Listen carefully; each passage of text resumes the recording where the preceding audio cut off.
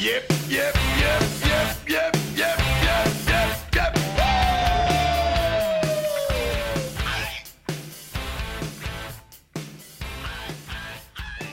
Yes, it's the Finnish football show. Momentum is building. Euro 2020 starts next week, only 52 weeks late. Anyway, Finnish football show is back, and we're going to look at the Huuhkajat squad for the Euros, which was announced on Tuesday, the 1st of June. Were there any surprises?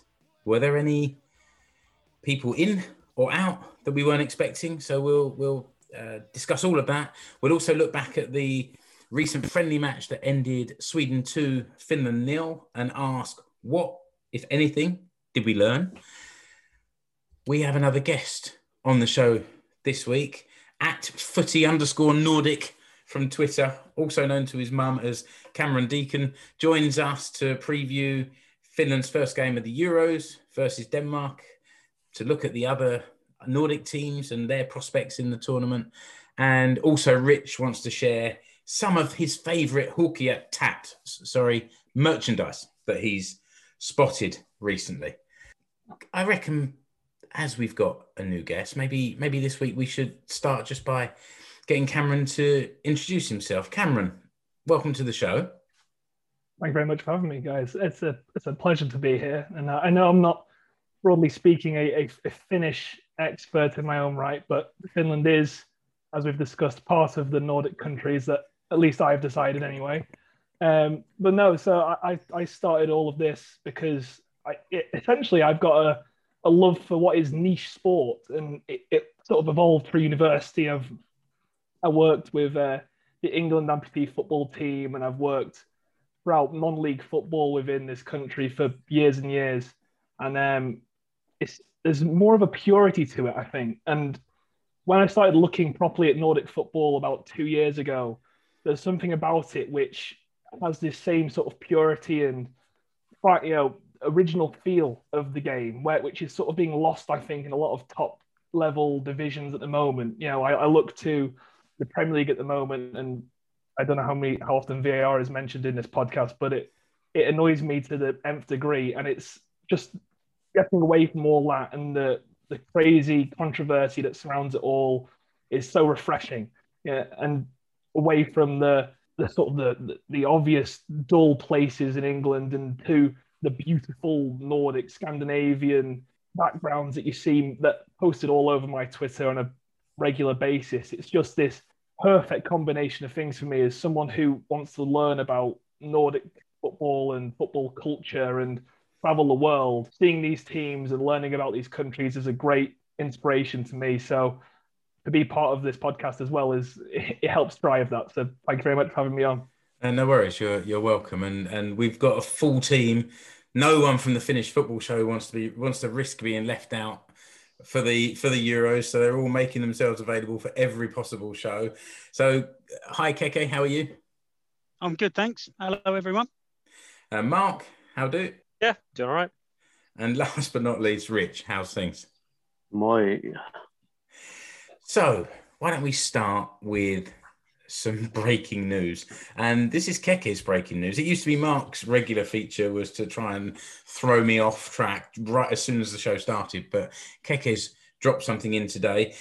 On Friday the 4th, 7 p.m. Finnish time, is the Finland's final preparation game for the Euros, a home game against Estonia. And there's some ticket news, Keke. Yeah, there is. We previously thought that tickets were only available to a handful of people who had purchased them for the original fixture, which was programmed for last year. And then, obviously postponed like everything else in everyone's lives due to the pandemic.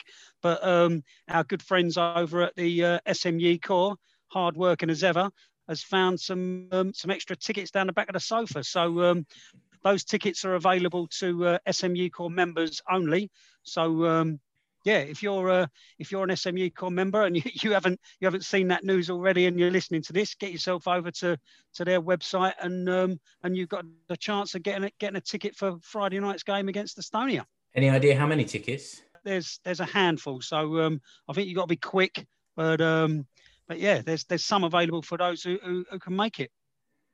Good stuff. We were we were planning then to kick off. Maybe we'll talk a little bit more about the upcoming friendly later in the show. But the squad was announced. This is big Euro 2020 news. The Huuhkajat squad was announced. Why don't we first of all just talk about the players that are in, the players that are out, and then after that we got a question from somebody on Twitter that maybe we can throw to. Well, we've been talking about throwing it open to Mark, so let's do that shortly. But Rich, do you want to sort of talk through? We don't necessarily need to list all 26 players. We'll be here all night, but sort of talk through some of the big surprises, players included, and some of the big omissions. Of the 26 in the squad, I think that a couple of the names were kind of pending. Obviously, from the training squad, we were missing a few with club commitments and some who were working on their fitness. I don't think there was any doubt that Teemu Pukki was going to be named in the squad unless his leg fell off.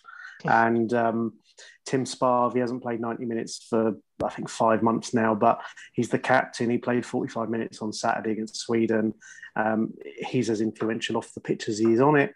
And players that have obviously played their way, at least in the training camp, and in Rive's mind, the Weissenen brothers, for example, they both, after 18 months or so, where I think one or both have been injured or in poor health, poor form, they've both come fit at the right time, so they're both in the squad. And it's difficult being in Canerva's shoes because it's the first ever major tournament. But as we were having the discussion on the WhatsApp group earlier, this is 23 other managers have had to make big decisions, and they've been doing that for the best part of how many years now. When it was the first World Cup nearly 100 years ago now. So he's had to leave out players, and there are a couple of names that are the ones that I think people are curious about. Juhani Ojala missed out, central defender. He was the captain in the friendly against Switzerland in March. So I think that's a big call. Again, this is where we see, or we don't see, what's happening on the training camp. We don't know what's going on behind the scenes. Has Rive seen something, or is there something? Because as well, it's not just a squad for a game like we normally have. I'm not blowing my own trumpet here, but this could be potentially a group that are together for 5 or 6 weeks, fingers crossed. And you've got to juggle everything. It's not just the players, it's the camp, it's everything around it. Oyala's come out today already and said he's feeling humiliated by being dropped, which is strong words. And, I think if you weren't hurt, then you'd wonder what his mental state was anyway. But and there's a couple of others. Most of the controversy or the discussion seems to be around the defence and the fullback positions. Nico Hämäläinen, after impressing generally over the last year or so, he's missed out. Albin Granlund, who, again, he started against Ukraine in the World Cup qualifier, went off with concussion. He's then been exposed to COVID. And again, we haven't had reasons, and there's no obligation for that. But they're the two that have missed out. And, then there's a bit of, I think, people seeing that Burusori has been named in the squad as a defender. He is a winger. Let's not put any bones around that, same as Nikolai Alho. But he obviously impressed in that Switzerland game again. And perhaps Rive thinks he's the right person for that position in the squad. So, all in all, you can look at there were probably 19, 20 names on that list who were a certainty, and you put the house on, and there was always going to be a little bit here and there. It's nice to see Marcus Forss, Sonny Valakari named in there, after their blitzing debut last year. And, most of the established names, Robert Taylor didn't make the training squad because he was trying to play his way back into fitness. He's been in good form in Norway. Robin Lod, don't think there's any doubt. And to be honest, he's probably in contention to start the Denmark game, assuming he's fit. And yeah, it's difficult. There were always going to be some conversations around this, and I think Ojala and Hämäläinen are probably likely to be the hardest done by. But I think, all in all, the first 11, it wasn't going to change. It would be the same first 11 either way. So it's done now, and we'll see. And hopefully, no one will get injured in the 10 days before the tournament starts. Yeah, I was just going to say, guys. I think that the Albin Granlund one is an interesting situation. I think it must be something to do with with this sort of COVID exposure. I mean, there's not been much news come out about it apart from he was exposed to COVID. But I would have thought that he would have been in there. Albin, I think, you know, he's obviously he did go off with that concussion earlier in the season, as Rich said, and he's not really been seen or heard of since. So I think he might feel a little bit hard done by, and I just wanted to give a mention to Juha Pirinen as well, who's missed out. I think he's playing in Slovakia. He's doing okay over there, but he's been in and around squads all through the qualification campaign, and then, you know, it comes to the tournament and he doesn't quite make the cut.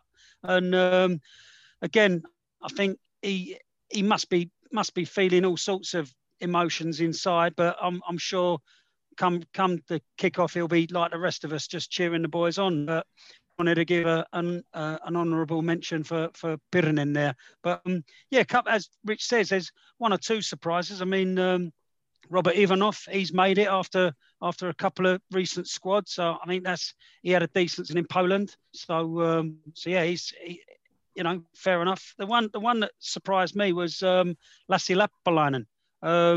Not really been seen or heard of around the international scene lately. I mean, he had crikey, he had that cracking. Was that Liechtenstein away? He had that, yeah, Liechtenstein away. He had that cracking game, and but yeah, he's obviously Rivers seen something in the training camp, and he's made it onto the plane. So fair play to him as well. The other one that we was all sort of umming and ahhing about was Rasmus Schuller. He's Rivers seems to like him. He's been nailed on, so he's made it. And Cameron might have seen him playing in the Allsvenskan for Djurgården, and he's been pulling up trees over there. He's been having some really great games. So yeah, well played to Rasmus as well. Mark, what did you want to add?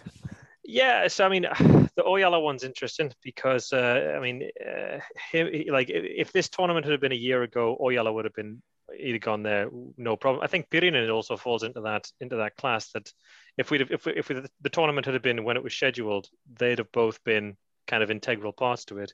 Ojala, though, in the last couple of games, so against the Swiss and against Sweden, he looked a little bit slow on the turn. He got done by Kajson, the young Swedish forward, inside and out for Sweden's first goal. And he had a couple of shaky moments against Switzerland, particularly that, you know, when we lost that goal in the dying embers. I think he just got out jumped and out muscled at the back post, which is something that he's supposed to be the big strong. You know, he's never been that quick. He's never been that technically good. He's supposed to be the big strong centre back, and if he doesn't have that, then I think he doesn't offer you a great deal. What Ivanov or the Väisänen brothers do offer you is they're a lot better with the ball at their feet, and it's going to look like we're going to be really defensive as we head into this tournament. We don't have a right back, so the fact that Alpen Granlund isn't there means we're going to have to play basically three at the back, because Alho isn't a right back. He's at best a wing back, but I think he's just a deep starting winger. And as for Soiri, I mean, I don't know if he was on the plane before the Sweden game. I think he came on against Sweden, and he was the only guy who took the ball sort of the length of the pitch down the flank. He had I think we had two shots on goal, and I think he had one of them. So he may have just played his way kind of back into it, but I think it's unlucky for Ojala because he's been playing really well for many years, and the clock just ran out on him, I'm afraid. What about this question then, Mark, that came on Twitter from Pettia Pelli? It says, I think we've discussed the biggest surprises in the squad, but the second part of the question was, does the selection tell anything about the way the Huuhkajat is planning to play in the tournament, and will that be any different compared to the qualifying games? You just started to touch on it a little bit with the formation. It's interesting because you said it was looking very defensive, and yet there's not that many like fullbacks in the team. So to me, it seems like it could be quite, if you're playing Alho on one side and you're playing someone else as a wing back on the other side, then everything else is quite progressive, or not? Yeah, I mean, we've had teams against teams like Ireland and teams like I think even Ukraine. We got a fair amount of joy. you can sort of bully teams and then start to overload the midfield. But I think against the likes of Denmark, Russia, and Belgium in particular, we're going to really struggle to get down the flanks and around the opposition, which means those guys are going to get pushed back. I think fundamentally one of the other things that's happened now that we've been delayed a year is Tim Sparv and Glenn Kamara can't hold the midfield like they used to. Sparv, he's another year down the road. He hasn't been getting a lot of minutes recently.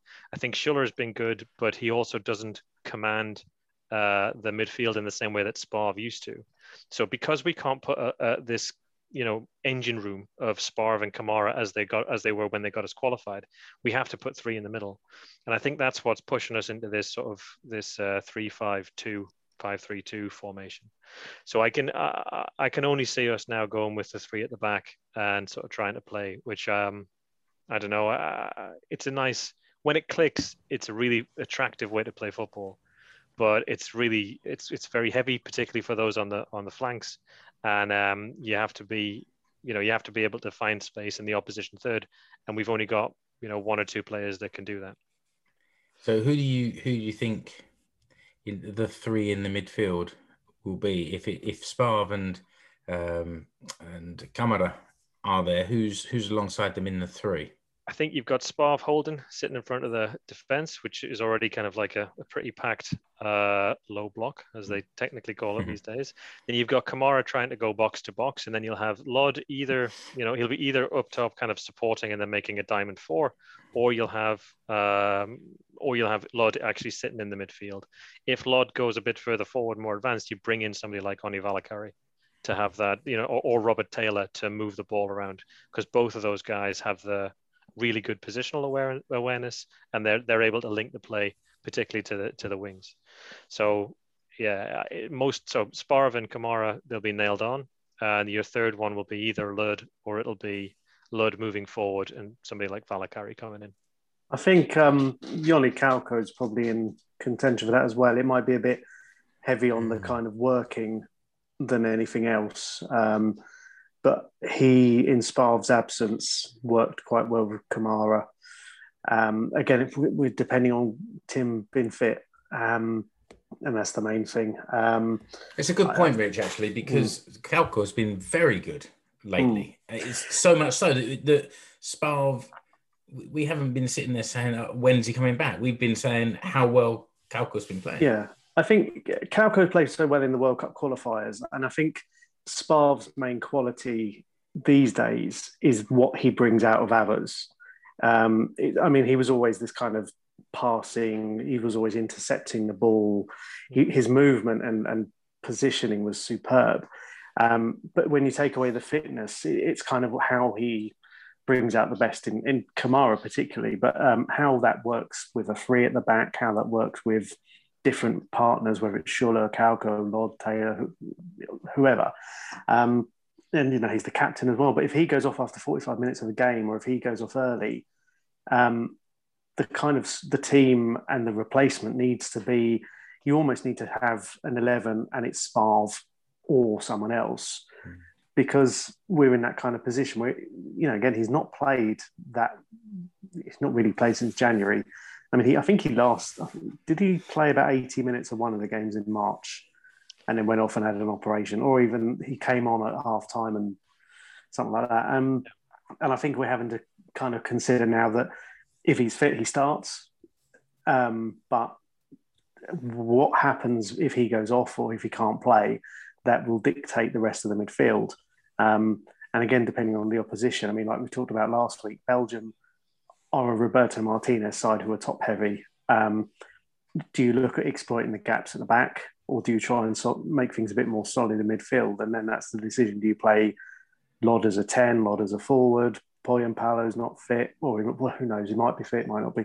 There's so many decisions, and that's the blessing of this 26-man squad. And as what Keke was saying, that's possibly what cost you a Pyrenees, is that with 26 players, you don't need utility players. You don't need players who can cover two or three different positions across a defence or midfield. And I think that's almost cost him, in that I'm not saying the players we've got are necessarily better, but they're probably more dedicated to being wingers, right wing backs, full backs, whatever.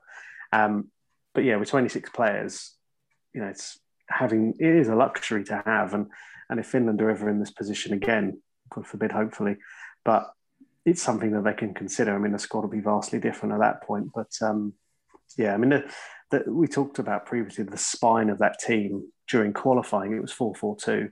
You knew who the goalkeeper, the defenders, midfield, and forwards were. Now we've had to dilute that, whether it's because of the change in the way football's gone, or to accommodate a certain style of play. Not 100% sure, but I think there's still questions, because I think had this tournament been played last year, they may have been playing 4-4-2. But now, with what we've seen in the Nations League and the qualifiers, that is not going to happen. Okay, what do you think about Nicky Mampa? To be honest, I thought after his exploits in the Serie B playoffs, I thought he was a shoo-in. I thought he'd be going.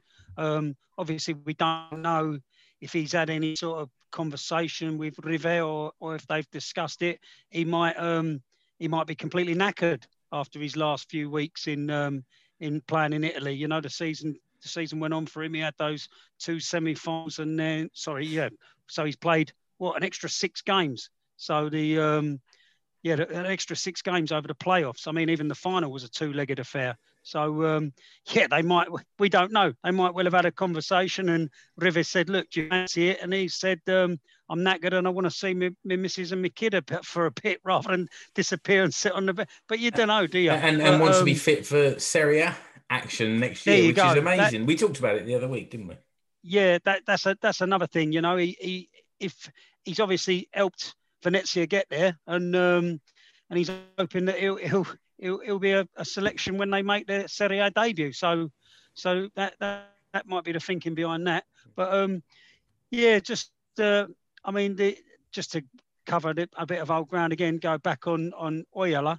I mean, he started the Sweden. I know we're going to discuss the Sweden game with Cameron in a second, but he started the Sweden game, and then he's thinking, here we go, and then all of a sudden, it's thank you and good night. So bit of a strange one, but just discussing the tactics again. Do you think did the Sweden game give anything away about the way we're going to line up? Yeah, I mean, I think so. We did that 3-5-2, 5-3-2 thing. It did. I mean, I think that's nailed on to be the way we're going to do it. And I actually think that game might have cost Oyala, because we conceded twice. The first one, he got blindsided and turned by Kaizon. The second one was there was a looped ball over the top that caught 2 or 3 of the defenders ball watching. They were just sort of glaring at it as it lobbed over. And I think in that game, Oyala just looked a yard slow, and I'm pretty sure that was Sweden's B team. So it's he looked a yard slow against the B team, and that's never a good thing. We bring Cameron in now while we're talking about the Sweden game, because I felt like it was kind of 2 B-sides playing. What's the reaction been in Sweden from what you've seen? From my point of view, the game was essentially, people were looking at this as 2 sides who are preparing for Euros, which is very, very nearby, with the Finland squad, like you said, who were days away from selection at that point. And honestly, I don't know if you could look too deeply into that game as a suggestion of what's going to be played like. Now, I think come the final squads in the actual Euros itself, you will see a completely different mentality from the Finland squad as you will at the moment. It's the first squad to represent their country at a major tournament. So it's a completely different mentality change. And as for Sweden, they played, like you said, it wasn't a full B-side at all. They had a lot of very big hitters in there who I think themselves were all trying to get into that first team squad. The Sweden team is a very up-and-coming side at the moment, as a lot of the Nordic countries at the moment. But I don't think you could look at that game and say definitively that either side would be playing their best, or either side were tactically perfect what they're going to be like, because there's a lot of changes to be made there. And if anything, it was for the Finnish players who were on their last possible legs to try and break into that squad. So it wasn't too much of a surprise from the Swedish perspective, I don't think, just because, like I said, the players who are in there are very, very good players. Was that squad already announced before the game? From my understanding, yeah, Finland were Yeah. one of the later ones.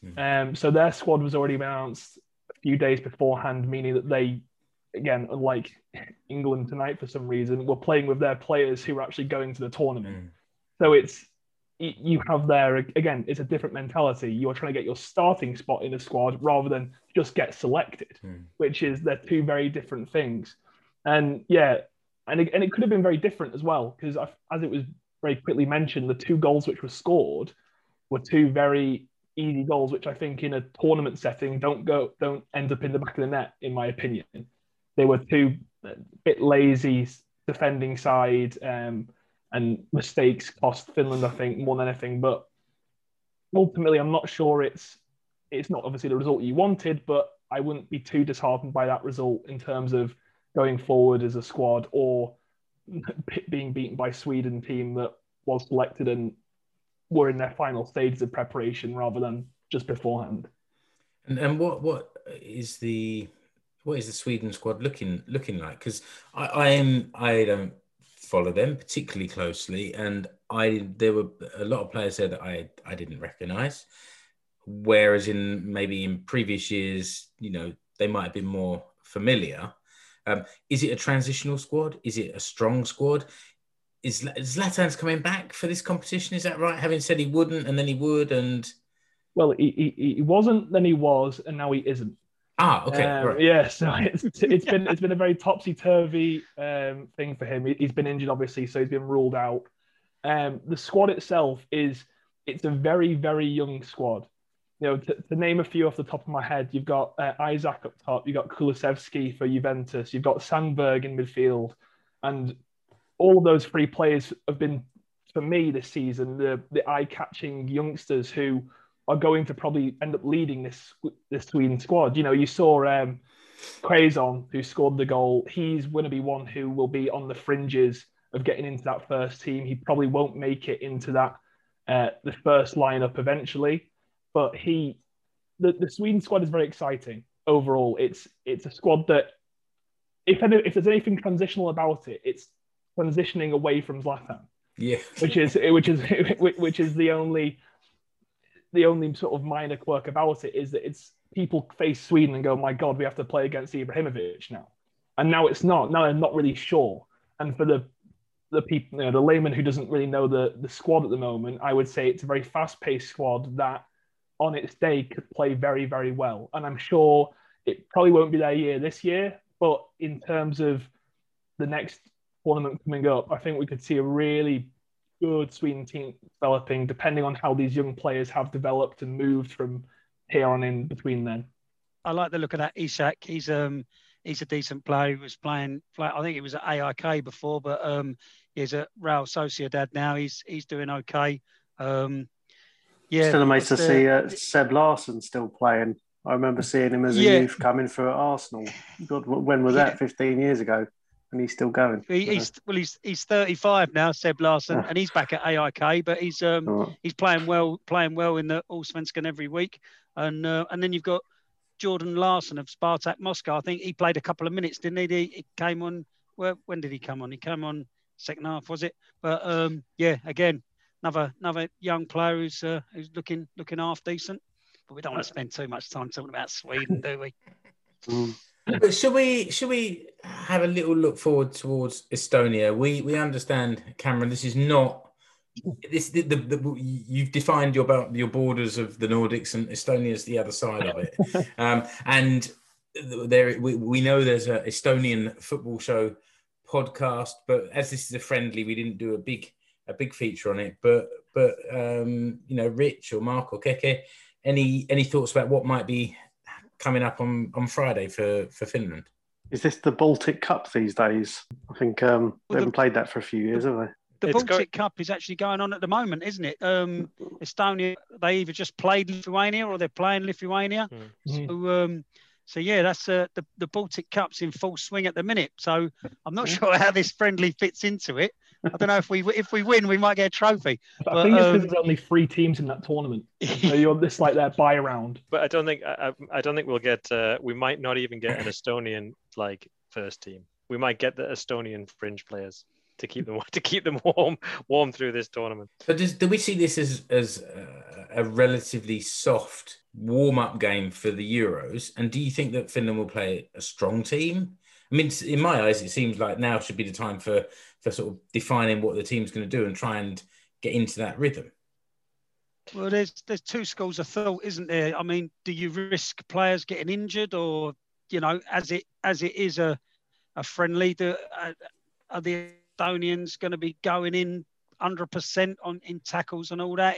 It's a difficult one, but like you say, Mark, do you play your first 11 and really see what they can do, or do you park those guys and save them from any possible sort of fatigue or injury and have a look at some fringe players again? That's obviously another decision that River's got to make. But yeah, I mean, I was actually in Tallinn when we played Estonia in the Nations League, and Teemu Pukki scored in about the 94th minute, I think, to give us a 1-0 win, but which was an absolutely cracking night. But yeah, I think I like to think we've moved on a little bit since then, and you got to think that this whichever team goes out has got to be beating Estonia, really. Yeah, I mean you'd hope so. So I think practically Spav needs minutes.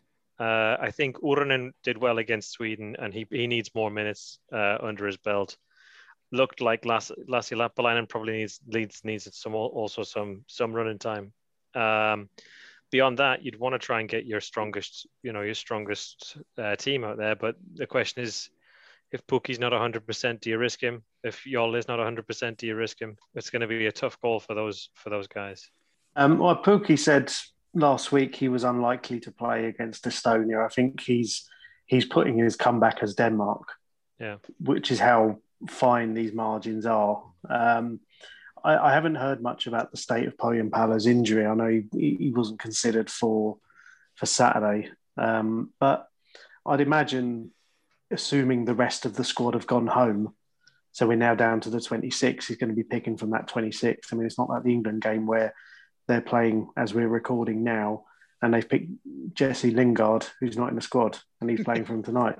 So maybe it's become his farewell game, but it's one of those. I assume they'll pick from the 26. So if Pohjanpäälä's not fit, Pukki almost certainly won't play. It's a chance for Force. Give him a go. I think he's coming off. I mean, hopefully he's not too tired after his season, but he's had a very, very good season for Brentford, albeit mostly as an impact sub. But I think give him an hour, see what he can do, see what Jensen can do up front as well. I think they need a bit of a fresh time as well, a bit of confidence and a bit of that while they can, because to be honest, if Pukki's fit, he will start against Denmark and everyone will fit around that. So quite right as well. I think he's earned that. Just one point while we're on Estonia, there's one little thing I've got to tell you from when we were over there in Tallinn. As you can imagine, some of the there was quite a lot of Finnish fans. What with it just being a short hop over the Baltic Sea there, and some of them may have attempted to smuggle in some booze into the Alacoque Arena, but the Estonian security being quite stringent, they managed to confiscate all this booze and lock it away in a cupboard. But during some point during the match, my mate Ville and his friend Rotta-Pekka found the keys to this cupboard and managed to get into all the confiscated booze. And, find the keys to a cupboard. Well, no, that's what happens on these away trips.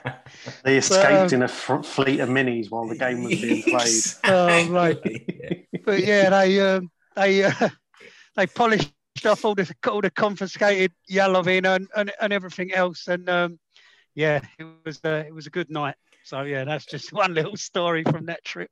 Am I the only one that's noticed that most of Keke's stories from trips involve behaviour under the influence of, well, booze mostly?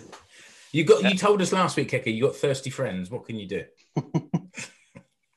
I reckon that's a good place to pause, just to as a reminder, as if anyone needs it. But Finland's upcoming games. So on Friday, the 4th of June at 7 is Finland versus Estonia, the friendly in Helsinki.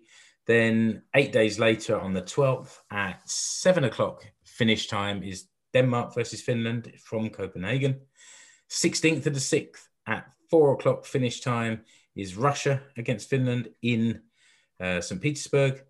And then on the 21st of the 6th at 10 o'clock is Finland, Belgium. That's again in St. Petersburg. And I'm sure we'll be reminding of those as we get closer and closer to them. But I think it's time to pause, half-time, pause to support the Finnish Football Show cause. Look at that, I'm a poet. I've got my shirt on today. Keke's got one of his shirts on. I'll have a little stand out. Let's see if I can get close here. So can you see this work of art? It's the Finnish Football Show eagle design with the Finnish Football Show logo on. And Keke's got the, he's got a contraband version of a shirt that you can find on the show. Yeah, you can get the updated version of this shirt, which doesn't feature the Adidas Tango because the German sportswear manufacturer got very upset with our use of their footballs. So we've got some more generic footballs now on that T-shirt. We do.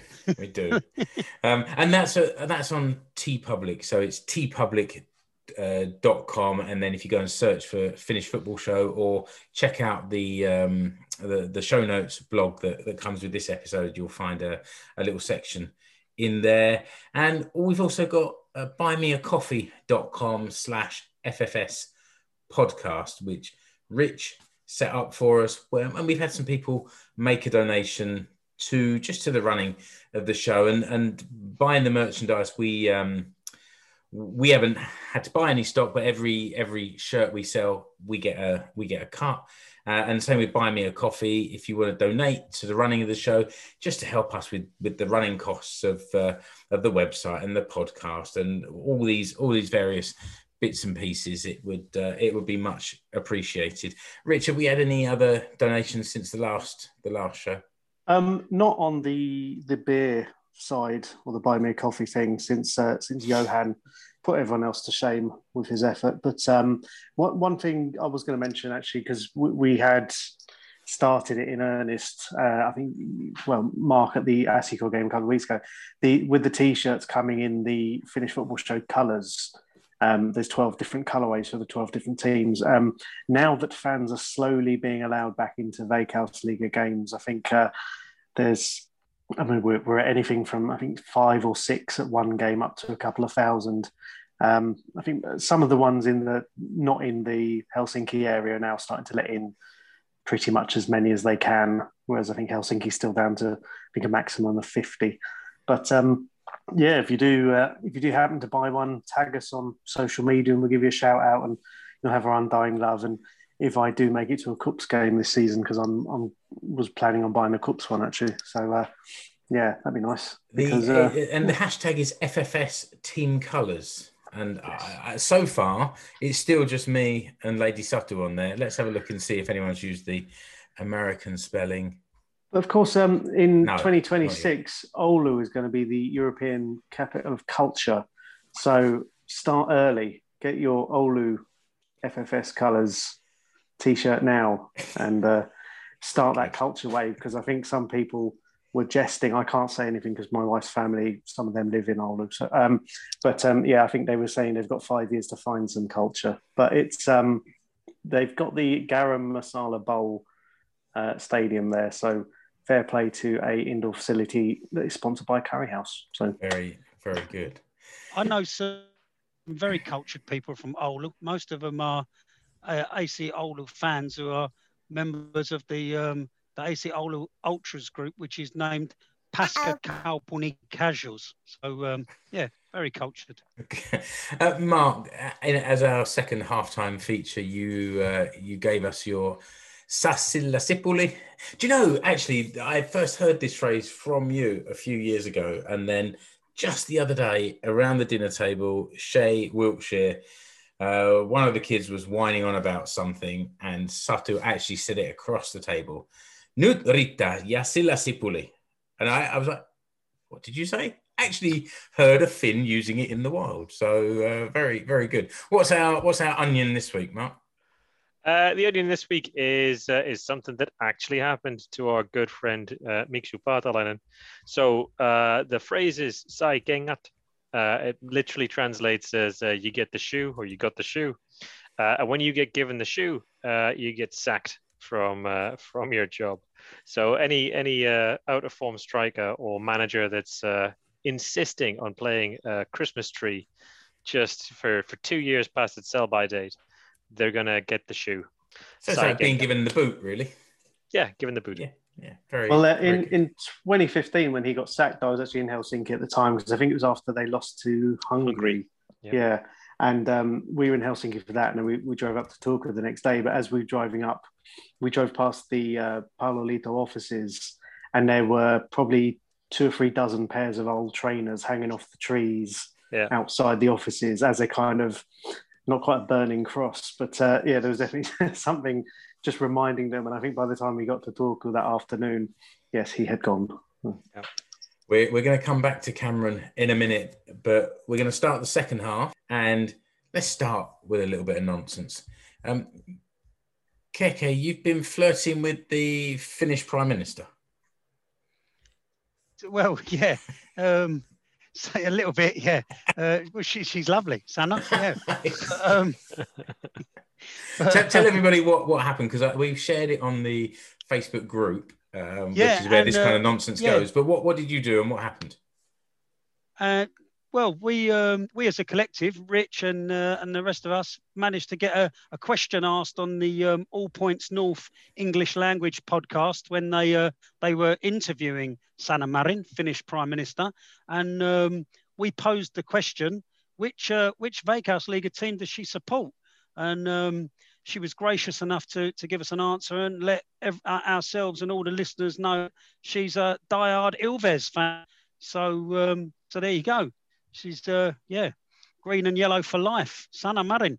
But I would suggest that we send her a T-shirt, but she's in a little bit of trouble at the moment for perks and benefits. So we should probably. Well, she can put it on expenses. It's fine. Sorry, Kike. So yeah, not. So yeah, that was lovely to hear. You know, that was very nice, and we stuck the little clip on our Instagram and our TikTok, and she was so taken by that she reposted the clip on her own Instagram. So yeah, that was by prime ministerial appointment, the Finnish football show.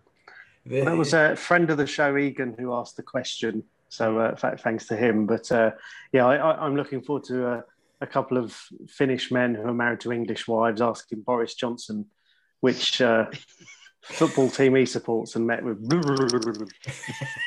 Yeah, well, I can tell you what, it's certainly not AFC Wimbledon, because he screwed us over with the new stadium a few years ago and delayed it by several years and cost a lot of money. So I'll censor myself. I'll keep my thoughts to myself.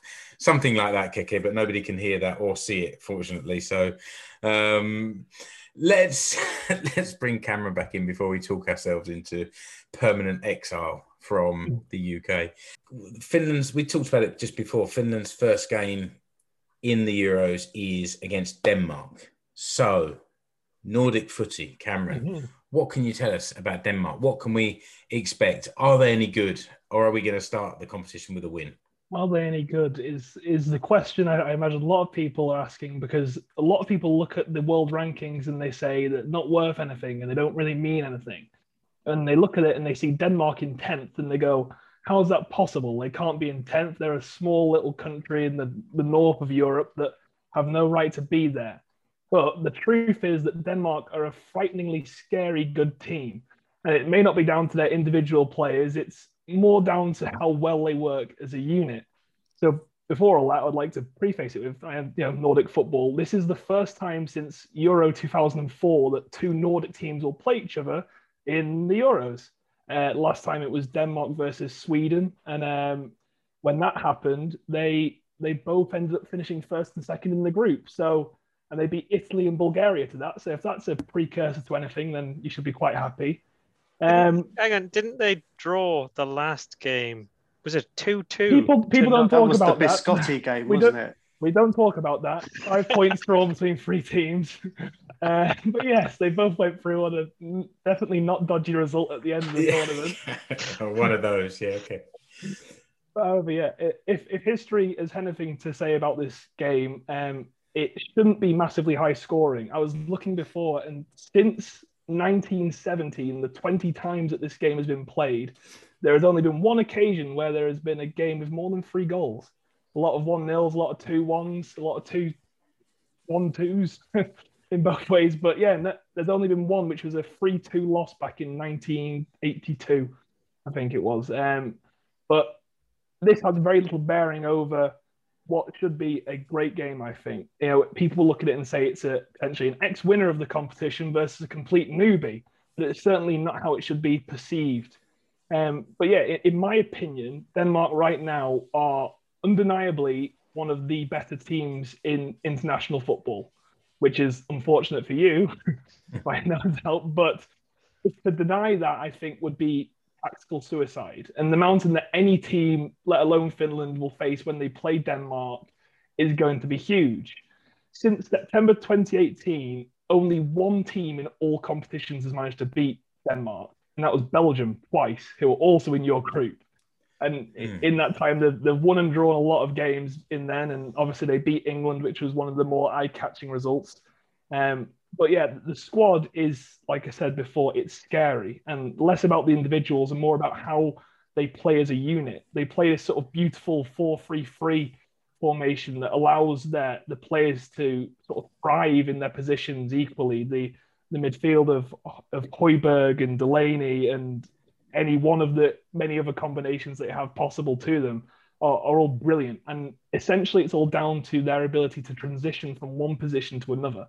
Their ability to go from defense to attack in any split of a moment is quite phenomenal, I think. It's something that I don't think England have got down to a T at all. I think it's one of the reasons that a lot of countries look very slow and very boring when they play football, is because they don't know how to do that because their squad is not a unit. Denmark have it perfectly. They go from they'll be playing around the back, and all of a sudden they'll play a ball over the top or a through ball across the ground, and they're in behind you before you even realize what's happened. They don't, depending on the game and who they're playing, they won't hold on to the ball. They're not a team who are set up to hold possession.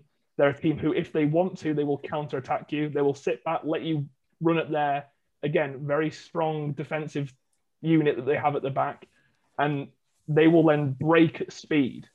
However, despite all the praise that I can put onto them, which is a lot, especially in recent times of all the players coming through, they are fallible in certain areas. In that, in this transitional state, which is amazingly good when it works, if a player can break this transition down, Denmark are often found in a point where they could be playing a 3-1-6 formation.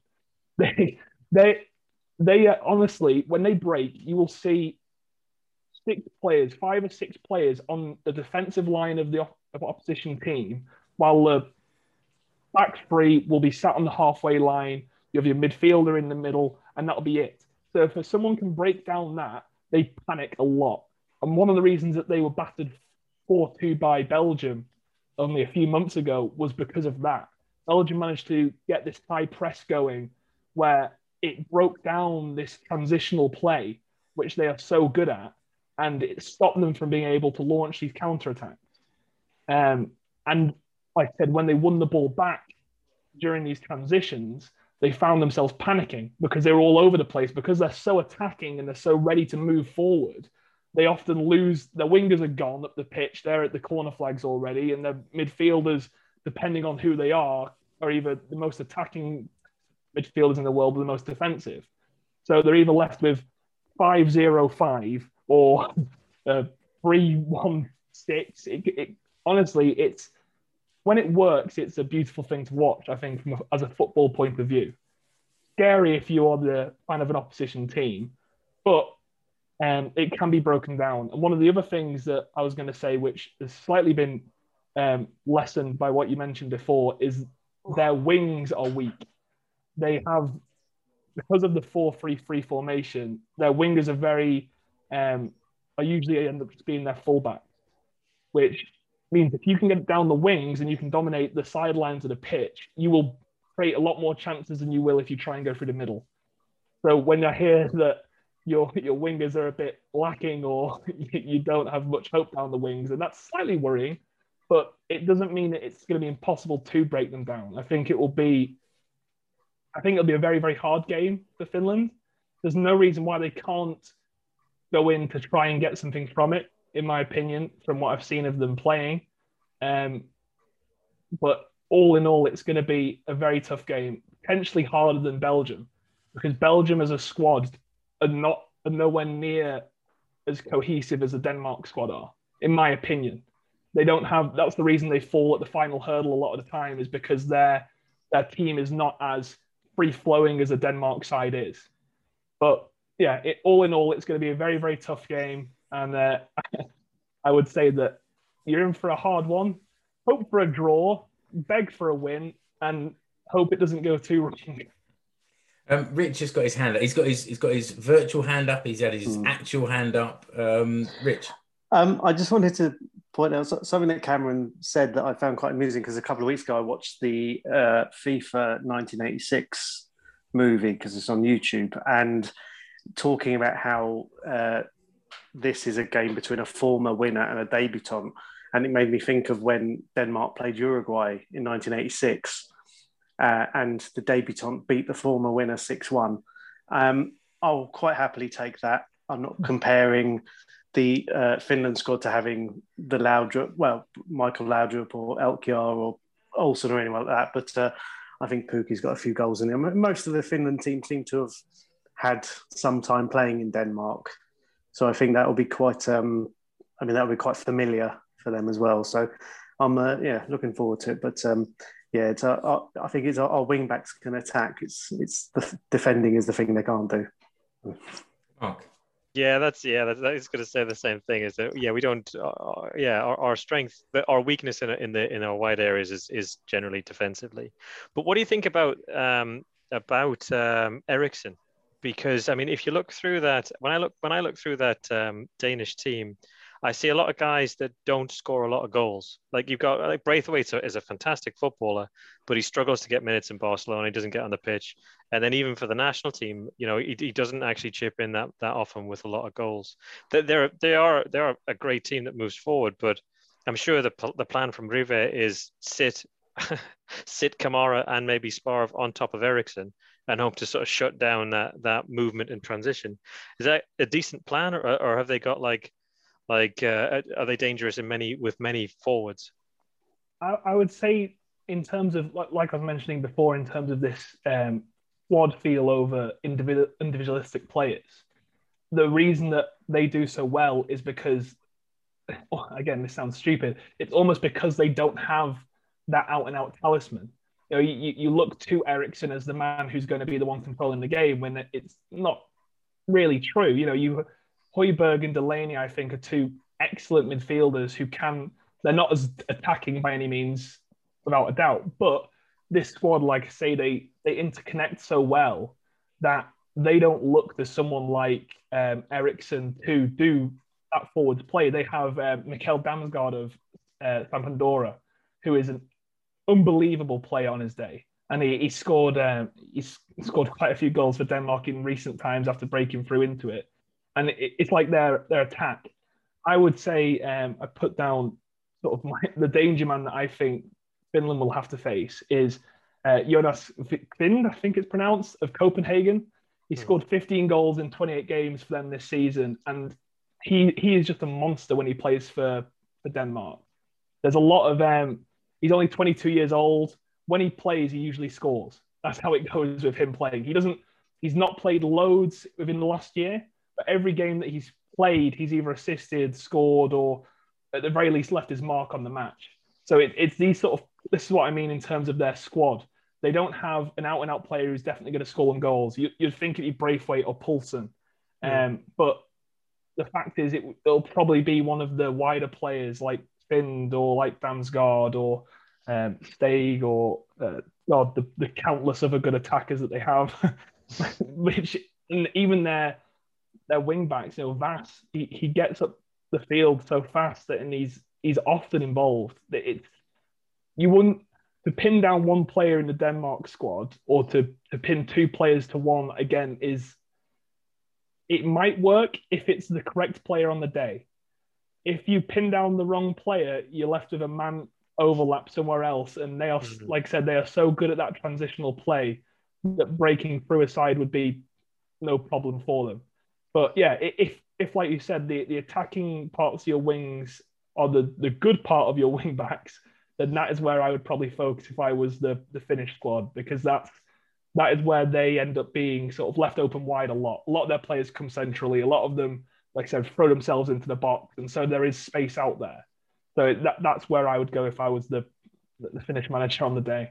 That's quite interesting what you said there, Cameron, about because we've had that feeling ourselves recently watching Finland. That the team is bigger than the sum of its parts. Like after donkey's years of having teams centered around the great Jari Lipmanen, and 10 other blokes. All of a sudden, we've got a team and a squad that seems that. I mean, obviously, the obvious one is Teemu Pukki. He's been banging goals in England in the Championship. So if there is a talismanic player, you probably look to Teemu Pukki. But the team and squad are generally bigger than the sum of their parts, and we've sort of traded on that ourselves recently. So that's an interesting point what you say there about the Denmark side. So certainly will has the makings of an interesting match.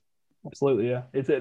I'm like I said, I'm really looking forward to that one in terms of the first few group games, and obviously even the Russia game. They're all very. When I look at the group in general, they're all very similar teams. Russia don't.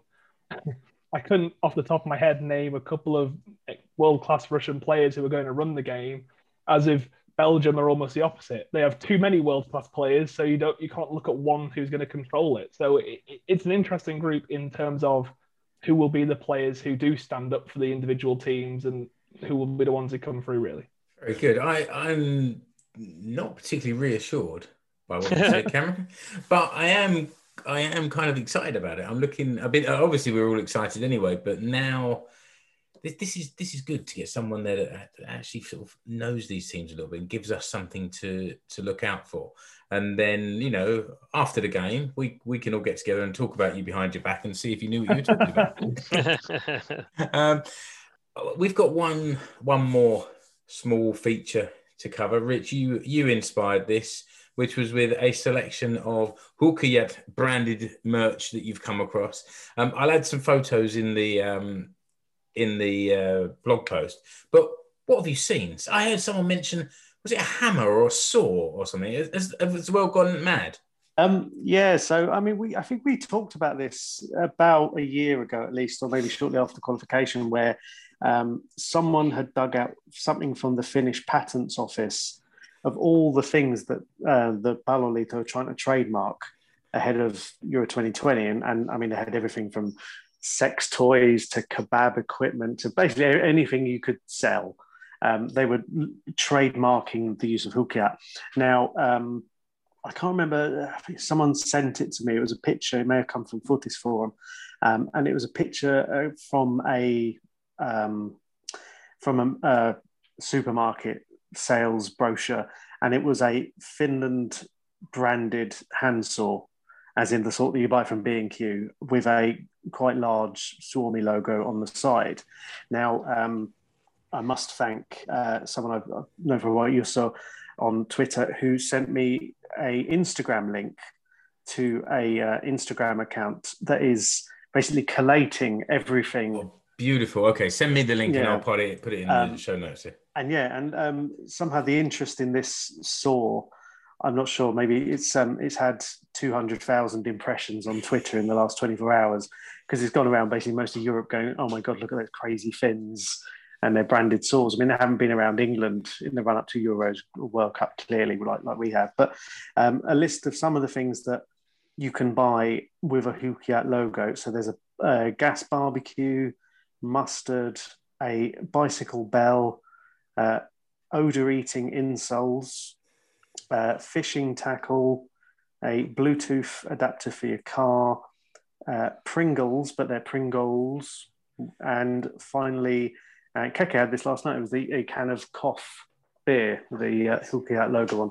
But there's an Instagram account which we'll link to that has all of these, and I'm sure they're far, far more, because I think in the day before Eurovision last month, someone was sharing that there was some, I'm not sure which supermarket it was, maybe in Prisma, basically have half of their display was a Eurovision party and the other half was Huuhkajat, kind of the knockoff, the T-shirts with the logo that looks like the kit and all that stuff. So, they're really going to town on it. And I do wonder if we'll see the Huuhkajat branded condoms, which may offer more protection than the three at the back. Oh dear! Did you have that one written down? I didn't actually. Very, very good. Well done. Okay, let's draw a line under that. We've been going for another hour, a week So after it's those condoms, isn't it? Yeah, it's right. It gives you staying power. So our full-time feature is following. And Mark, did you have someone for following this week? Only our fabulous guest. Oh well, in that Nordic footy. But sorry to do a Boris Johnson blah blah blah all over the top of you. Sorry, but Keke reminded me that we actually did Cameron in following a couple of episodes ago. So in tribute to Keke, maybe we should suggest that everybody follows the Prime Minister Sanna Marin this week. Yeah, go for it, especially on Instagram if she reposts our little video clip. Right, so she might not be around for long. No, that's right. So while she's still Prime Minister, why don't you follow her on Instagram and tell her that the Finnish Football Show sent you, and we might all get excommunicated as well along with her.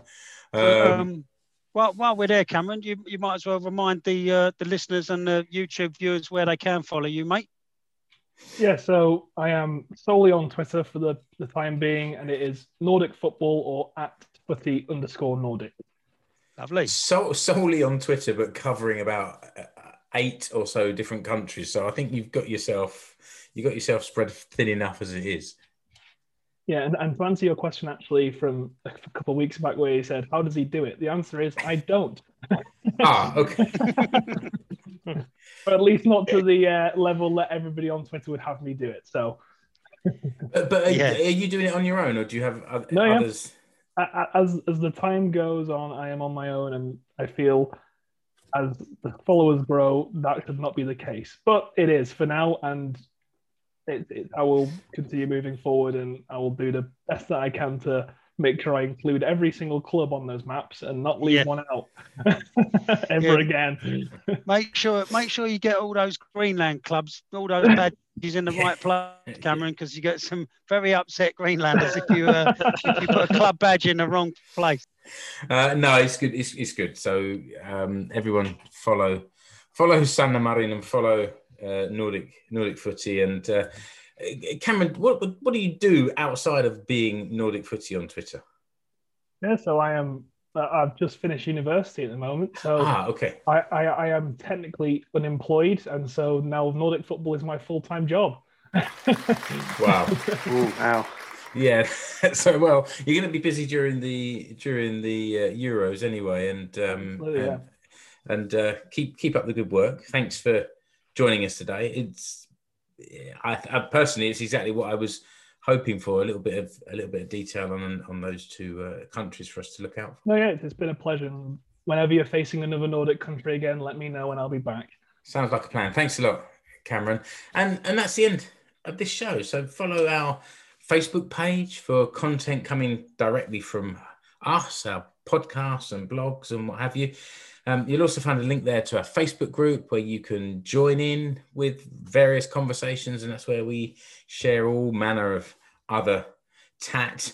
Keke's Instagram page and the stories connected to that are well worth a follow as well. And this is the thing, that all the different sort of Mark and Rich, particularly active on Twitter. Keke's very good on Instagram. I'm more into Facebook. So between us, we've got most of these things covered.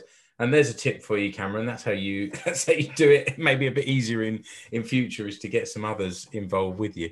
And we've also got our YouTube channel where you'll see the video for this show and all our previous. And that TikTok with the kids as well. Oh, sorry, we've got TikTok now. I've got to add that to the list as well. Good Lord. So that's Rich.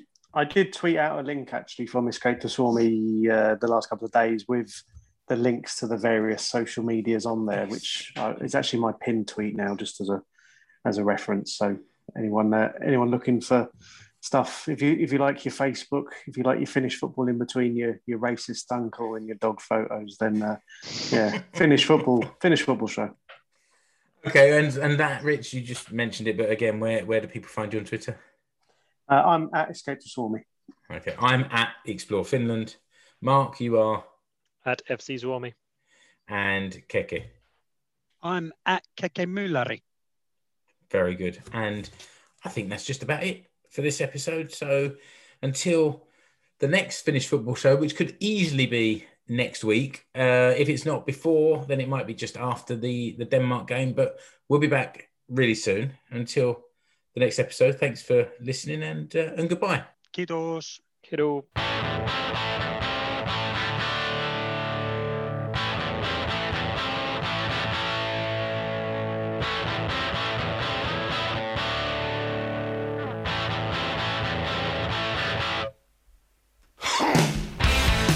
Yep.